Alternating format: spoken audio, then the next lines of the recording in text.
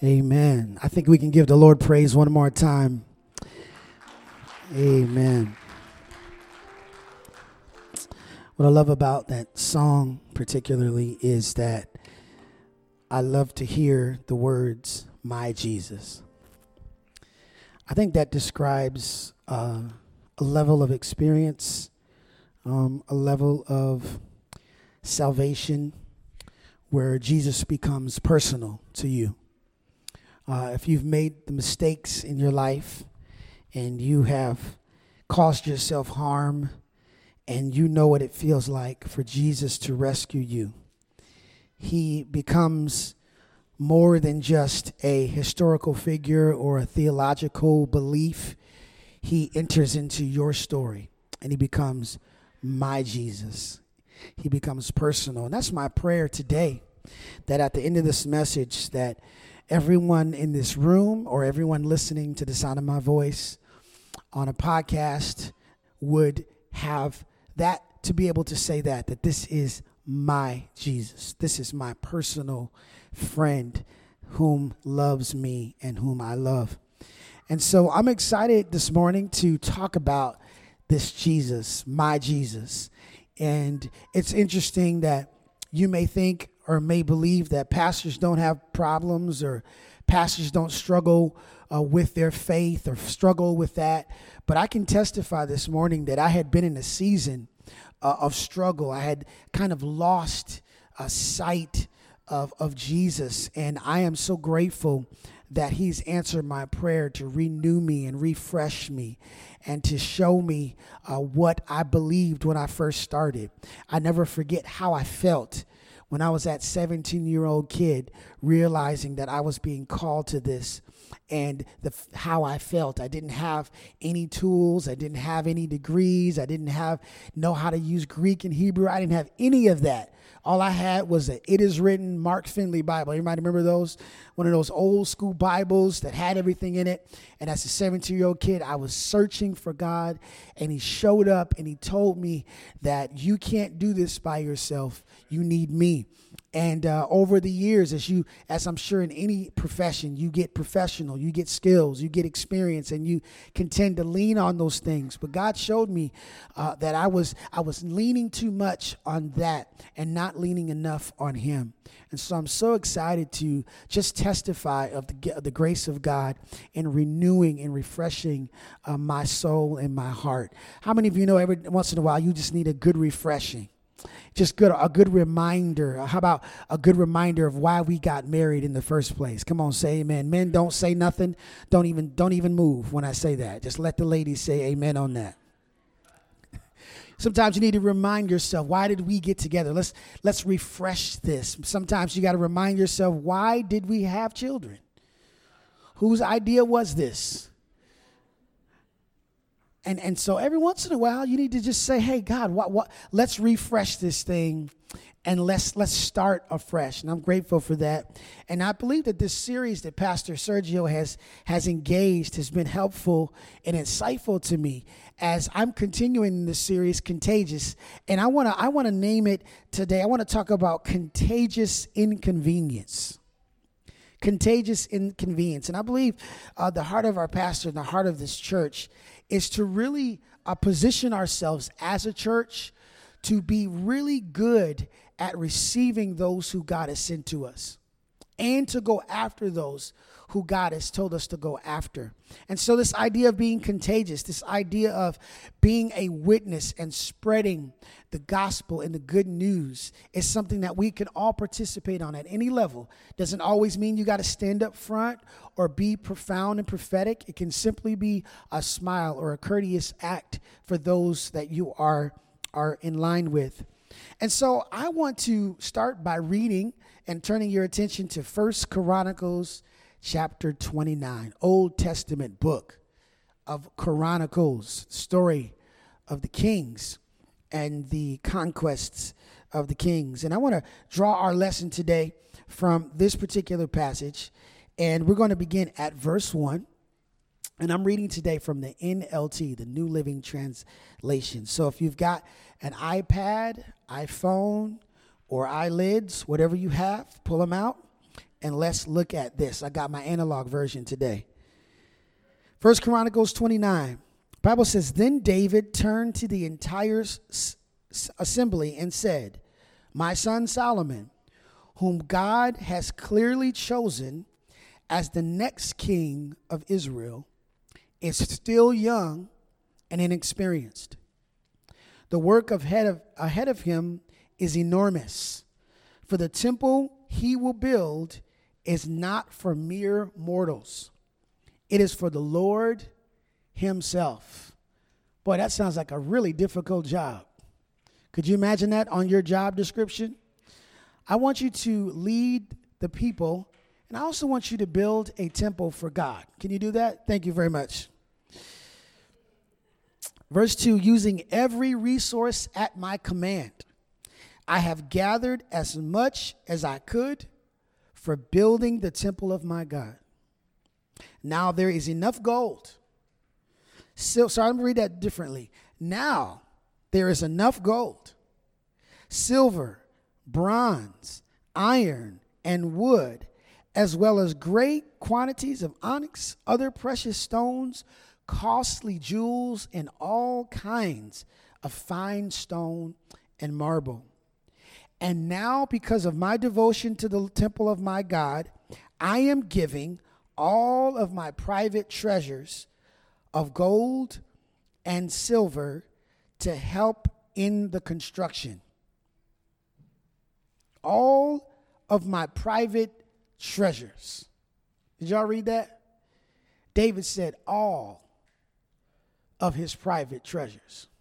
Brother's got some bread, doesn't he? Brother got some cash saved up in his account. He says, this in addition to the building materials I've already collected for his holy temple. I am donating more than now. He's putting it on the church, saying, Sister Treasurer, Sister Boone, I want to make sure this is listed in the account. 112 tons of gold. I don't even know what that is.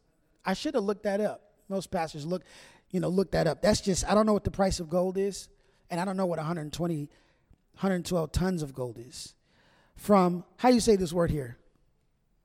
Ophir? We'll go with that. Okay. And from, that's the place, and 262 tons of refined silver. That's a lot. To be used for overlaying the walls and the buildings, and the other gold and silver work to be done by the craftsmen. Now then, I love his question here. Now then, who will follow my example and give offerings to the Lord today? Then the leaders, family leaders of Israel and the tribes of Israel, and the generals and the captains of the army and the king's administrative office gave willingly. For the construction of the temple, they gave about 188 tons of gold, 10,000 gold coins, 375 tons of silver, 175 tons of bronze, and 3,750 tons of iron. They also said this, look at this here. Look at the capacity that the people had to give. The untapped capacity that the people had. Almost doubling what David, tripling even in some places, what David personally gave on top of what they already had. This is pretty remarkable.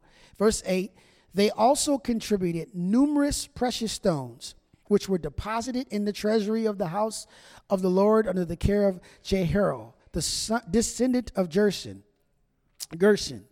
The people rejoiced over the offerings, for they had given freely and wholeheartedly to the Lord, and King David was filled with joy. Can I just have you help me preach this message this morning? Can you look to your neighbor, look at somebody next to you, look at them right in the face. You're still looking at me, but look at somebody right next to you. Say, neighbor, oh neighbor, this is going to be inconvenient. Come on, try another neighbor, somebody on the next to you. Somebody, I need a little louder voice. I need y'all to, come on, I'm a black preacher. I need you to preach with me today. Say, neighbor, oh neighbor, this is going to be inconvenient. Father, we bless you. We thank you for the word that you're going to give us today. May we respond to your call, to your instruction, to your leading. In Jesus' name we pray. Amen. Inconvenience. I tend to think about myself as a pretty patient person. I think I am for the most part. But as I reflected on what inconvenience is, I realized that in this particular area, I'm not as patient as I think I am. I'm more of patient when I can plan on it. Right? There's a difference between when you plan to be patient, right? When you're watching, let's say, anybody under the size of 2 feet, right? You just, 2-year-olds, 3-year-olds, 4-year-olds, especially 4-year-olds who want to put their shoes on for themselves, and you're running late to school, and you have to wait for them to put their shoes on. It's going to take maybe 20, 30 minutes, but at least they're learning. I can do okay with planned inconvenience. Now that I used to live on the west side of the state, now I live on the east side. Traffic now, I have to plan myself to be patient. I used to just be used to the traffic. But now when I go over to the west side, I have to plan for that additional traffic because I'm not used to that here. So I'm okay when it's planned. But for the most part, inconvenience is never something you can plan for, right? In fact, that's the essence of something being inconvenient, something that's demanding something of you that you weren't expecting and planning for. I used to feel this way as a child growing up. My mother would always put me in inconvenient situations. I remember being very judgmental of my mother, very quietly judgmental. I grew up in the days where you could not express your distaste, your disagreement, or anything. Matter of fact, you couldn't even think it. For some reason, my mom could even know what I was thinking before I even opened my mouth. I don't know if you had a mother like that, but I did. I mean, I remember sometimes talking back to my mom in my mind. And I hear my mom say, "What'd you say?" You know, I know what you said. I know what you were thinking, boy. I used to remember being inconvenienced by my mom. If you could just imagine my mom sitting on the couch. And maybe, 2 feet from her is the coffee table. No coffee on it, but there's a remote. And I remember being in the same room, and my mom would say, "Terrence, can you give me the remote?" I wasn't planning on being an engineer. I had no idea. I wasn't thinking about that.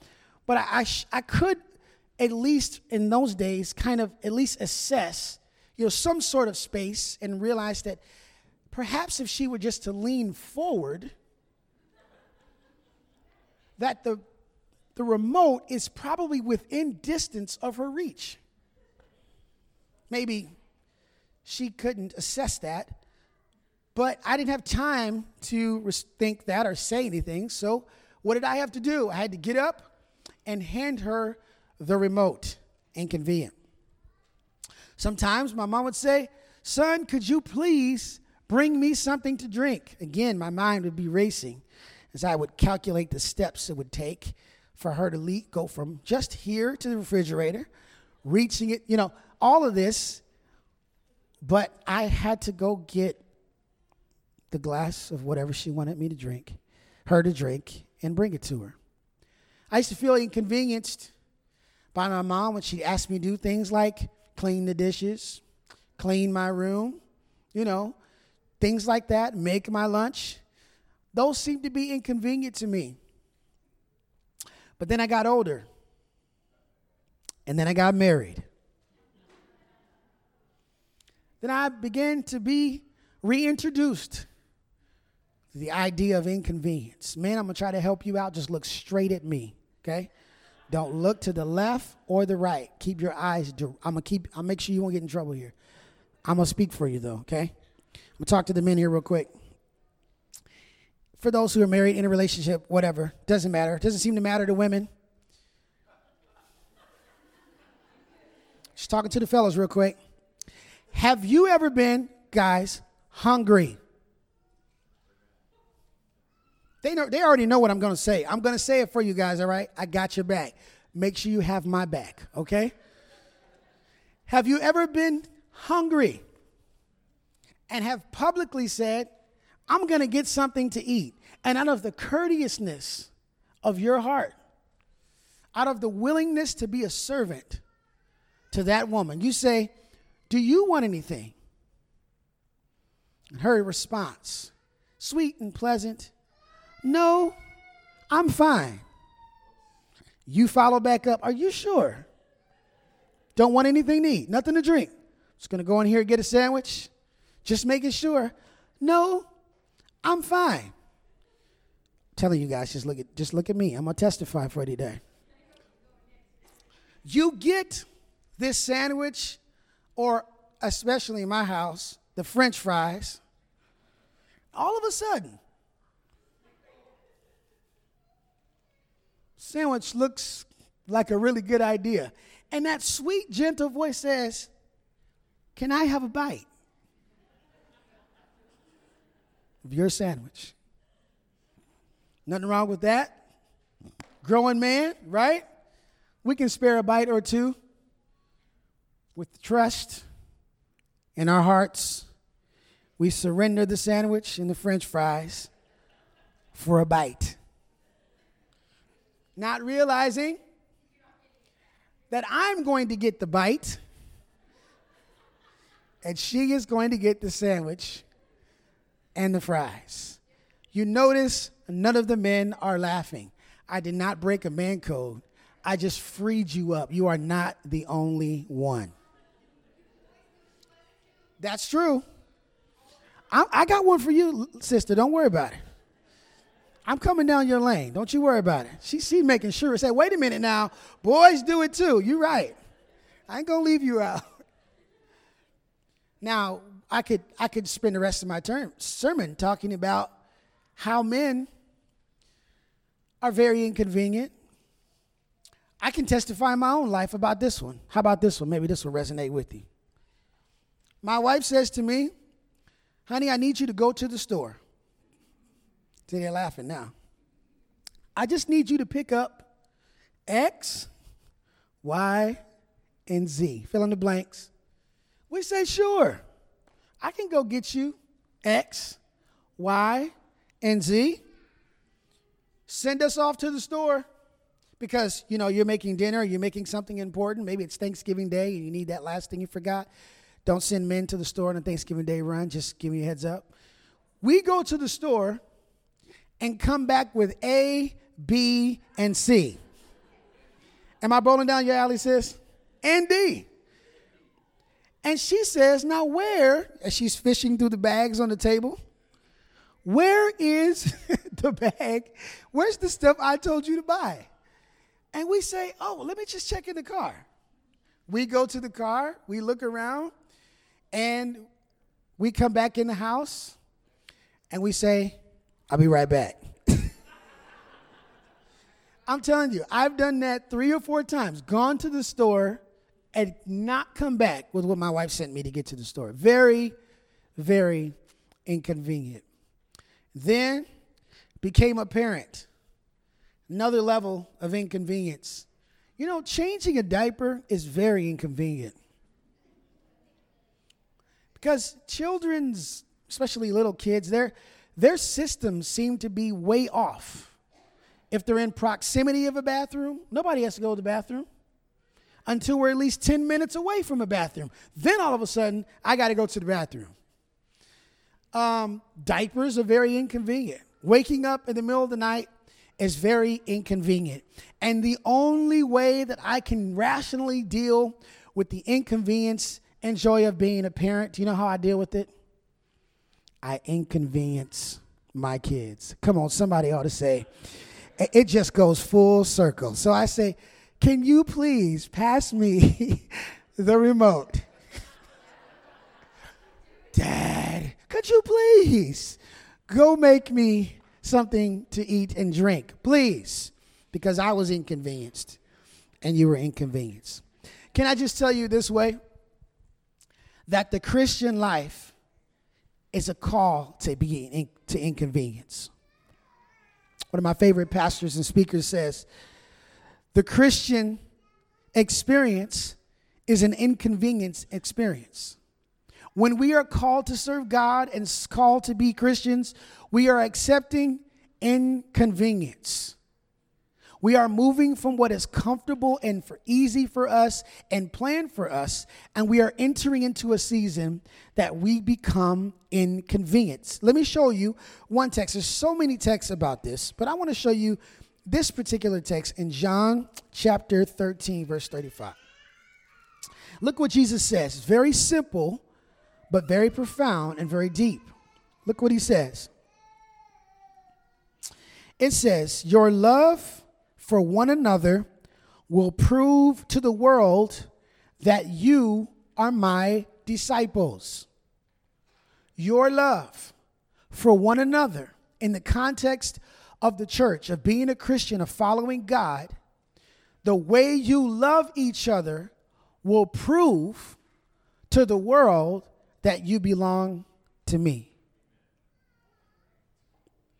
Easier said than done. What that means is that's a very inconvenient type of love. That's the type of love that demands a different response than what the world responds. Because the world will teach us that I will love you as long as you love what I love. I'll love you as long as you hate what I hate. You can be a part of my team as long as you agree with what I agree with. But the moment you disagree, the moment you step out of what we believe, the moment you do something different, you're not worthy of my love. But to love the way Christ wants us to love each other is inconvenient. And he says the proof that you are following me and you belong to me is the way you love for each other. The way you get along. When I look around the room, I'm excited because I see people from different backgrounds, different economic brackets, speak different languages. And for some reason, we can all be in the same room, worshiping the same God, loving the same Jesus, and loving each other because we believed in Jesus and we're his disciples. But it's inconvenient. It's interesting that the Bible frames love as not just a character or a quality or an action or a belief, but actually as the very essence and being of God. A very simple statement, but very theological. It says that God is love, that he is the essence. He is the being, the example of what love is. And when you look at the way God loves us, it's inconvenient. The Bible talks about God loving us in spite of our sins. The Bible talks about God loving us, sending an innocent person to death on our behalf. About suffering, about breaking covenants. The way God loves us is the way we should love others. And Paul, and what he writes in 1 Corinthians chapter 13, is challenging, especially when you consider that the Bible teaches us that God is love. I love this chapter of 1 Corinthians 13. Maybe you've heard it at a wedding or something like that. In this chapter, sometimes when I read it, I actually put in and supply the word God for that particular chapter. I encourage you to try that this afternoon. But let me bring you to this text, and I want you to look at this from a different perspective. I want you to look at it from the perspective of how inconvenient this type of love is. Bible says that love in 1 Corinthians chapter 13, we're just going to look at a few verses, beginning at verse 4. Why don't you read this one with me out loud? Love is patient and kind. Love is not jealous or boastful or proud or rude. It does not demand its own way. It is not irritable, and it keeps no records of being wronged. It does not rejoice about injustice, but rejoices whenever the truth wins out. Love never gives up, never loses faith. It is always hopeful and endures through every circumstance. Can we go back to verse 4 there? Look at this. Look at this type of love. Love is what? That's inconvenient. Am I alone on this one? Being patient is inconvenient. Being patient means you have to wait. You have to wait at the capacity of the other person. Because you may be ready to move on. You may be ready to leave. You may be ready to do this, but the person next to you is not. And sometimes a church can be problematic when they're not willing to be patient and bring others along and make sure that they're catching up. And I praise God that this is not that type of church, but there are churches where people can be judgmental because they have already been delivered from certain stuff. They've already been set free, and when they look at someone else that's coming in new, they have a different timetable in their mind. So they say, oh, you still dealing with that? You're still struggling with that? You're still on that? How come you can't give that up? I thought you got baptized. I thought Pastor Fred gave you Bible studies.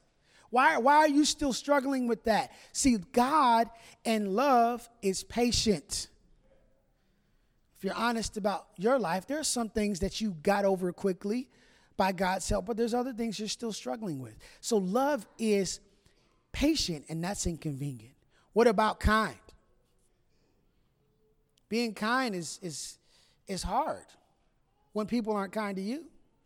What about not being jealous or boastful or proud or rude? What about verse 5? Look at this one. It does not demand its own way. Got real quiet right there. No, look, when you make a sandwich for me, when you make a peanut butter and jelly sandwich, I just want this much peanut butter and this much jelly. I don't want, you got it backwards. You got too much jelly, not enough peanut butter. I want it just like, that's not the way I fold the towels, okay? I fold the towels this way. And no, that's not how I wash my car. No, you missed the spot right here. We have the way we want to do stuff, and there's nothing wrong with that. It's just love doesn't demand it. That's inconvenient. This is not the way we do this here. It's not irritable. Man, that's hard enough, okay? Come on, somebody, just be honest. Love is not irritable. I can get irritable. She said she's confessing. We're preaching this sermon together. She said, I can get irritable. I appreciate your confession. Make sure I make a mental note of that. Let me know when you're irritable just so I can know. Monday night you're irritable?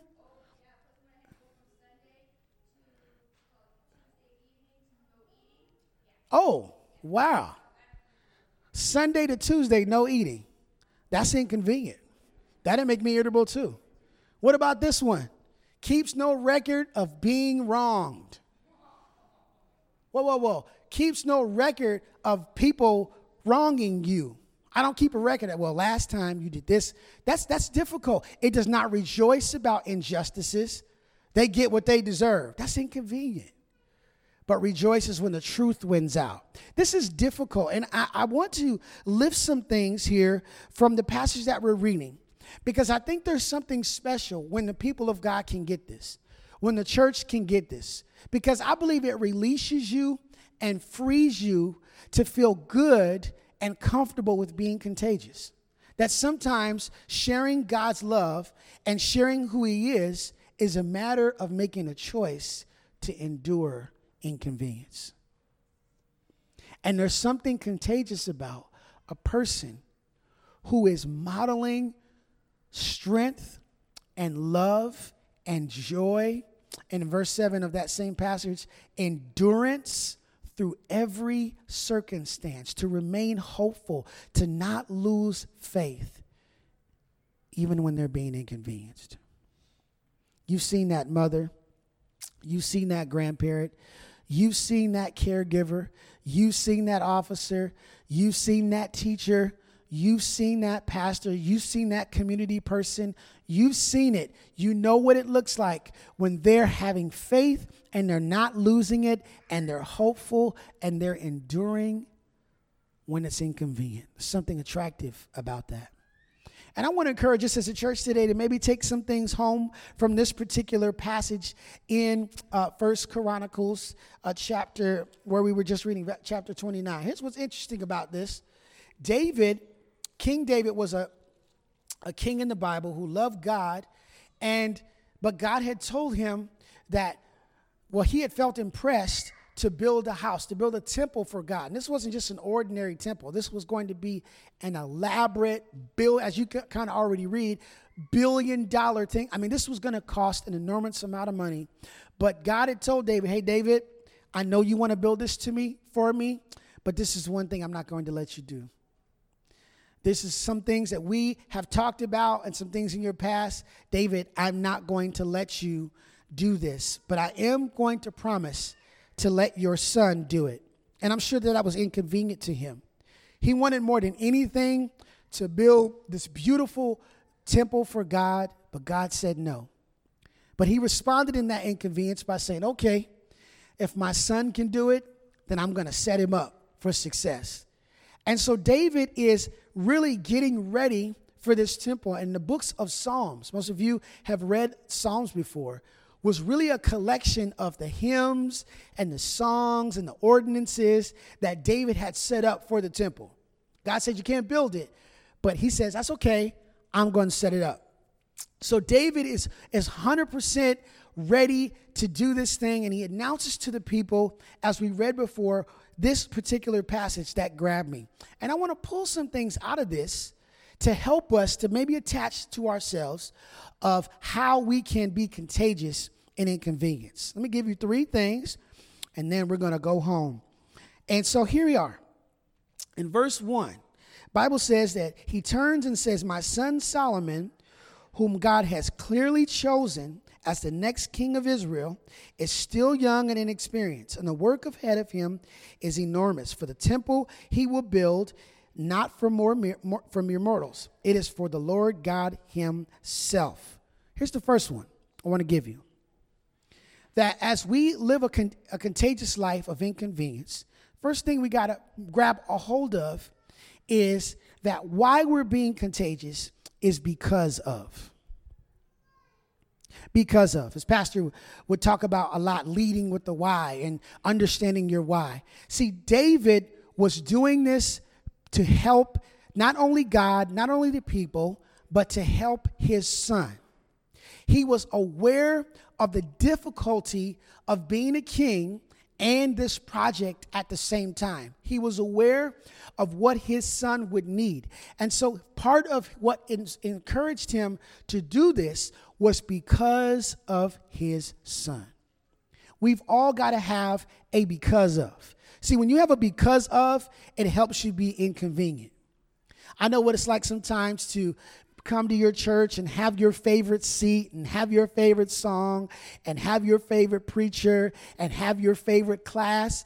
But when we're called to inconvenience, sometimes we have to inconvenience ourselves because of someone else, because of another generation, because of another language group.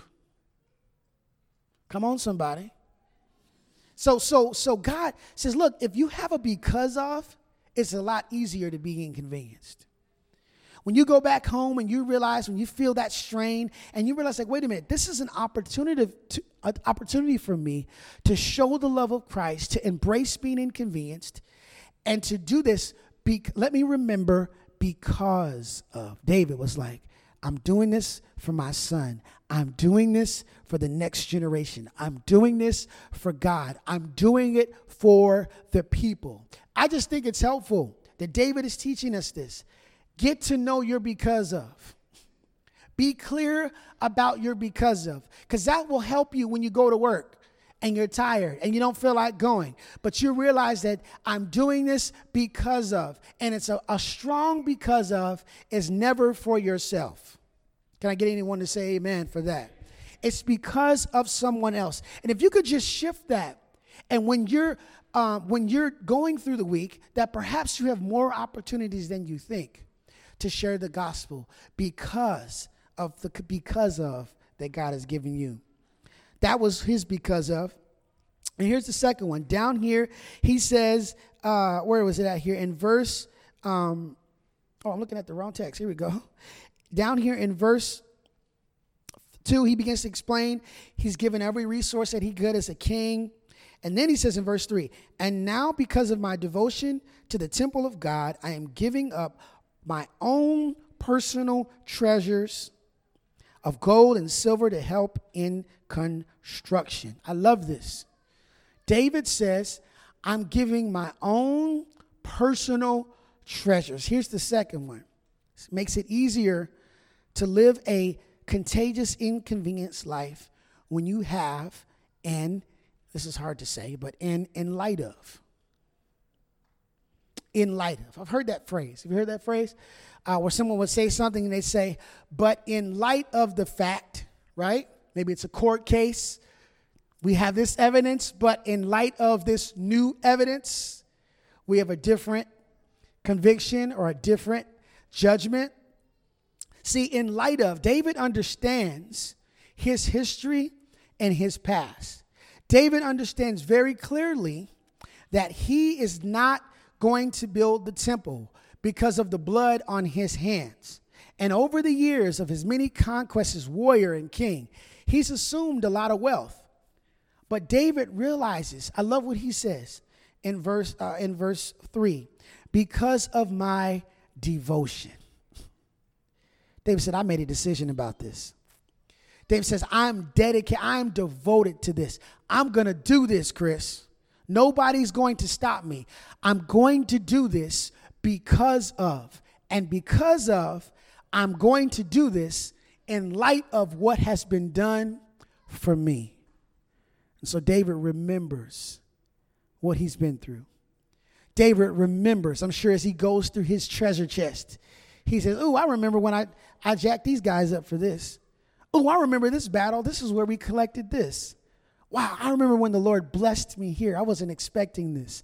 Oh, I remember this treasure. I remember what God gave me here. If you go back to the treasure chest of your life and you began to look and open up those treasures, all those blessings, if you can remember far back for those who went to college, should I say those who went to Walla Walla College and know how expensive Walla Walla College was and know how it felt to hear that you were financially cleared? Anybody ever been through that experience and said, praise the Lord that I made it through? The treasures he begins to open up. Sometimes you should just take some time to just begin to look and thank God and say, God, thank you so much for bringing me through this. Thank you so much for bringing our marriage back together. Thank you so much for rescuing my child and bringing him back to church. Thank you so much for delivering me from addiction. Thank you so much for giving me this opportunity. Thank you so much for giving me this church to serve you. In light of this, I'm willing to be inconvenienced. David's like, I'm willing to give it all. I'm devoted to this because some things, that's what it takes. It takes all. Can't do it halfway. Can't do it a little way. You got to do it all the way. And David says, all the treasures that I have, I'm going to give to something that I won't even see. I won't even enjoy it. I won't even hear these songs being sung. I won't even know what it sounds like. It's going to be in the future. But in light of what God has done for me, I'm aware of the fact that someone else did it for me too. See, David, as he became king, was well aware of the fact that he didn't deserve to be king, did he? Somebody else was already king, and David was the shepherd keeping sheep when the prophet came and poured oil on him and said, you're going to be the next king. And it took several years for him to do it, but he realizes that someone went ahead of him and that it was God's choice, even when he could have been and should have been disqualified for it, even when his own son tried to take the kingship from him. It's in light of the fact that he says, I'm going to give all that I have. Here's the last one. Down here in verse, I'll just give it to you, then I'll read the verse. The last one is in spite of. Have the courage to be contagious in your inconvenience by having a because of, by having an in light of, and by having an in spite of. I want to read down here in verse, what David says. I love in verse 5. He begins to list what he gave. And then he says, now then, verse 5, who will follow my example and give offerings to the Lord today? Now, I love that he's being very specific here, because if you would have heard King David said, who wants to follow my example, some people might have scratched their heads a little bit. David, which example are you talking about? Are you talking about the adultery example? The framed murder example? Okay, because David, we all know what you've done. So when you say follow my example, can you be specific, right? Or what you're talking about? David's specific. He says, would you give an offering to the Lord? I love this because I almost missed over this. See, when you look at the life of David and the mistakes he made, not only publicly, but privately, in his own house, and the dysfunction that he had over and over again, and the fact that God told him, David, you're not going to build this temple. The fact that God told him, nope, you can't do it. David still takes the disposition that he's going to do it anyway. And what's interesting about David, which we have the privilege of knowing, this is why I love David in the Bible, we get to know all of David's business, right? Like his whole life is on blast. Now, when he gets to heaven, and when we get to heaven and we see David, he might be a little shocked, huh? Like, how'd you know that about me? Like, David, I'm so glad to see you, man. That Bathsheba thing, man, you really came through. Like, wait a minute. Why does everybody know my business? But David does it in spite of. See, his mistakes and his issues didn't disqualify him completely from doing the work that God gave him to do. I know how you feel. Wait a minute. I don't know about this contagious thing because, Pastor, I'll be honest with you. I'm looking good today, but I got some issues. And it don't take much for me to go to 0 to 60. All it takes is the wrong post, and I'm here. I'm all the way left with it. All it takes is someone to look at me crazy, and I'm going for it. I don't have all my stuff figured out. I've got some history. I've got some baggage. I'm not worthy to teach a class. I'm not worthy to stand at the front door. I'm not worthy to be on the praise team. I'm not worthy. Can I just release you from that today? That God will use you in spite of your past. In fact, that's what qualifies you. That's what God is looking for. He's looking for a person who is willing. And there's nobody that's qualified. We all got stuff.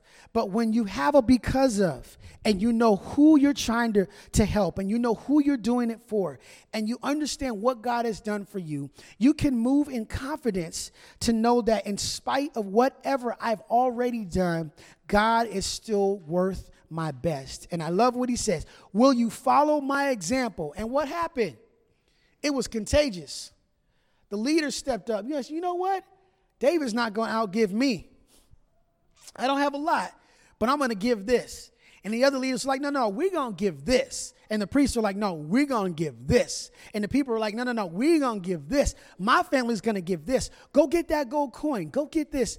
And it was contagious. I wish this sermon was about tithe and offering. It's not, but it would be a good one, huh?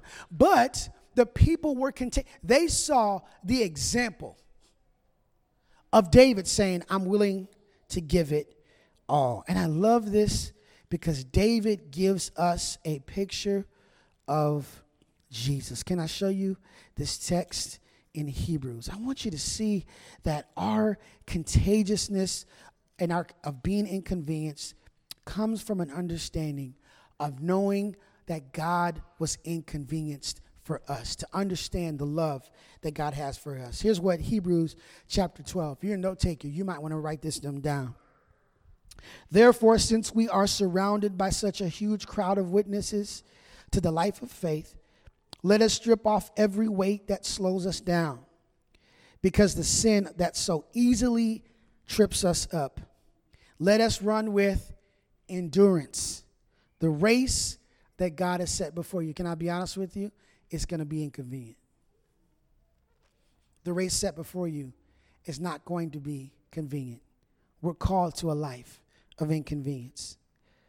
We do this by keeping our eyes on Jesus. This is how we get through this. The champion, that means he's won something. That means he set himself above everybody else. That means he's completed the task. Who initiates and perfects our faith. Here's the text right here. Because of the joy awaiting him, he endured the cross, discarding its shame, and now he's seated in the place of honor beside God's throne. Did you see that? It said that because of the joy before him, he endured the cross. How many of you know that the cross was inconvenient? That dying for sinful humanity was inconvenient. Putting on sinful flesh was inconvenient. Being separated from his Father was inconvenient. Being crucified by the people that you healed is inconvenient. For arguing and fighting and people killing you, who you represent in a spiritual way, the high priest, is inconvenient. For you to be mocked in front of your face by your enemy, the devil himself, and legions of angels in the fallen angels in the unseen world who are shouting and mocking and laughing at Christ when he stood there beaten, bruised, and naked, it was inconvenient. But this text says that Jesus wasn't thinking about his inconvenience. He was thinking about you. And the joy set before him. In other words, what was on the other side of this moment, what was on the other side of this ministry on earth was the opportunity to present to us salvation. And Jesus says, I'm going to be inconvenienced so that I can bring salvation and healing to those who need it. I'm willing to endure this now so that you can enjoy this. And that is the call that Christ is making for his believers, to be inconvenienced for a little while for the joy that's set before us, to see our family members make it to heaven, to see our community see Jesus, to see those who are lost and dying to experience the power of Jesus Christ. That's why we inconvenience ourselves, because on the other side of it now, being patient with that person now, you got to think about what they're going to be. Being patient with where they are now, you got to keep in your mind where they're going to be. And Jesus himself was willing to be inconvenienced so that we would have life. And has the audacity to say, love each other like that. I want to close with this. The pastors, we just got back from our yearly pastors retreat. And we meet every year, 2 times a year. But in the summer, we do a family retreat out at Camp Miveden.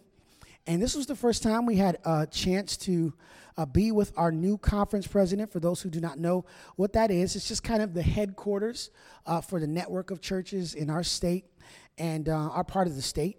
And we got a chance to meet him and his wife, President Minner Laverdor, and his wife, Evelyn. And we got a chance to kind of hear his vision. And he shared with us his theme of us leading together. And he began to unpack for us what his vision was for this conference and for the churches in this conference. And I'll tell you what, I felt so inspired. I felt so encouraged because what I heard, it was affirming to what we already want to do. And I'll tell you what he cares about. What he cares about is lost people. And what he cares about is reclaiming and loving the members who have already been a part of the Seventh-day Adventist Church. And he is so sincere and serious about it. And one of the things he challenged us with was our worship service. And he illustrated it this way, and I want to illustrate it to you as we close. For those who are listening, I'm bringing a stool in the front of an empty stage. And what he said was, that's okay. It's okay. What he said was, I want you to think about your worship services. And I want you to think about who it's for. And he brought this chair up on the stage.